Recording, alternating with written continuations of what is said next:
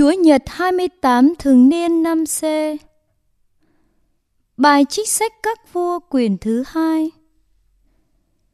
Trong những ngày ấy, Naaman, quan lãnh binh của vua xứ Syria, xuống tắm 7 lần ở sông Giô-đan như lời tiên tri, người của Thiên Chúa dạy. Da thịt ông lại trở nên tốt như da thịt của đứa trẻ, và ông được sạch. Sau đó, ông và đoàn tùy tùng trở lại gặp người của Thiên Chúa.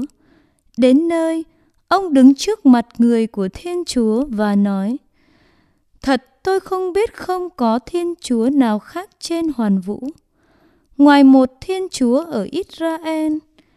Vì thế, tôi xin ông nhận lấy phần phúc của tôi tới ông. Tiên tri trả lời rằng: Có Chúa hằng sống, tôi đang đứng trước mặt người. Thật tôi không dám nhận đâu. Naaman cố nài ép, nhưng tiên tri không nghe. Naaman nói thêm rằng: Tùy ý ông, nhưng tôi xin ông ban phép cho tôi là đầy tớ của ông, được chở một ít đất vừa sức 2 con la chở được. Vì từ nay ngoài Chúa, tôi tớ của ông sẽ chẳng dâng của lễ toàn thiêu hay hy lễ cho thần minh nào khác. Đó là lời Chúa. Chúa đã công bố ơn cứu độ của người trước mặt chư dân. Hãy ca tụng Chúa một bài ca mới, vì người đã làm nên những điều huyền diệu. Tay hữu người đã tạo cho người cuộc chiến thắng, cùng với cánh tay thánh thiện của người. Chúa đã công bố ơn cứu độ của người trước mặt chư dân. Chúa đã công bố ơn cứu độ của người trước mặt chư dân, người tỏ rõ đức công minh. Người đã nhớ lại lòng nhân hậu và trung thành để sủng ái nhà Israel. Chúa đã công bố ơn cứu độ của người trước mặt chư dân. Khắp nơi bờ cõi địa cầu đã nhìn thấy ơn cứu độ của Thiên Chúa chúng ta. Toàn thể địa cầu hãy reo mừng Chúa, hãy hoan hỉ, mừng vui và đàn ca. Chúa đã công bố ơn cứu độ của người trước mặt chư dân.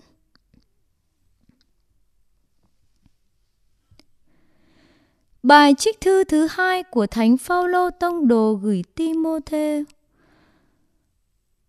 Con thân mến, con hãy nhớ rằng Chúa Giêsu Kitô bởi dòng dõi David đã từ cõi chết sống lại, theo như tin mừng Cha rao giảng.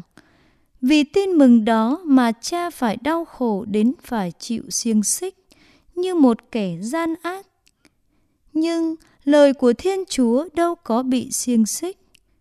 Vì thế, Cha cam chịu mọi sự vì những kẻ được tuyển chọn, để họ được hưởng ơn cứu độ cùng với vinh quang trên trời trong Đức Giêsu Kitô.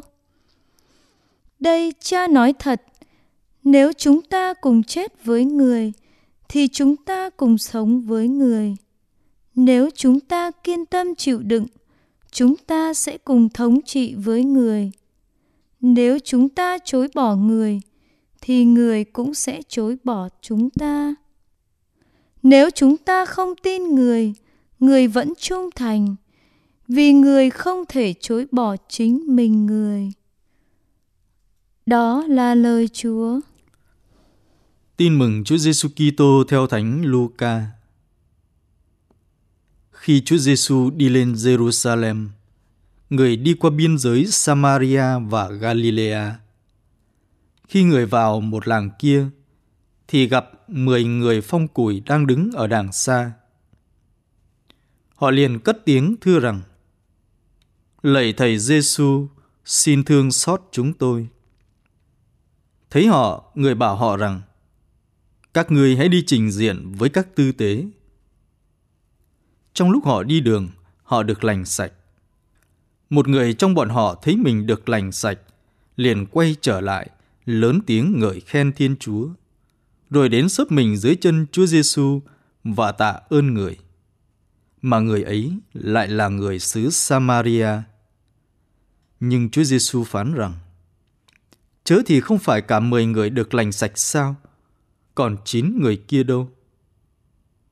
Không thấy ai trở lại tôn vinh Thiên Chúa, mà chỉ có người ngoại này.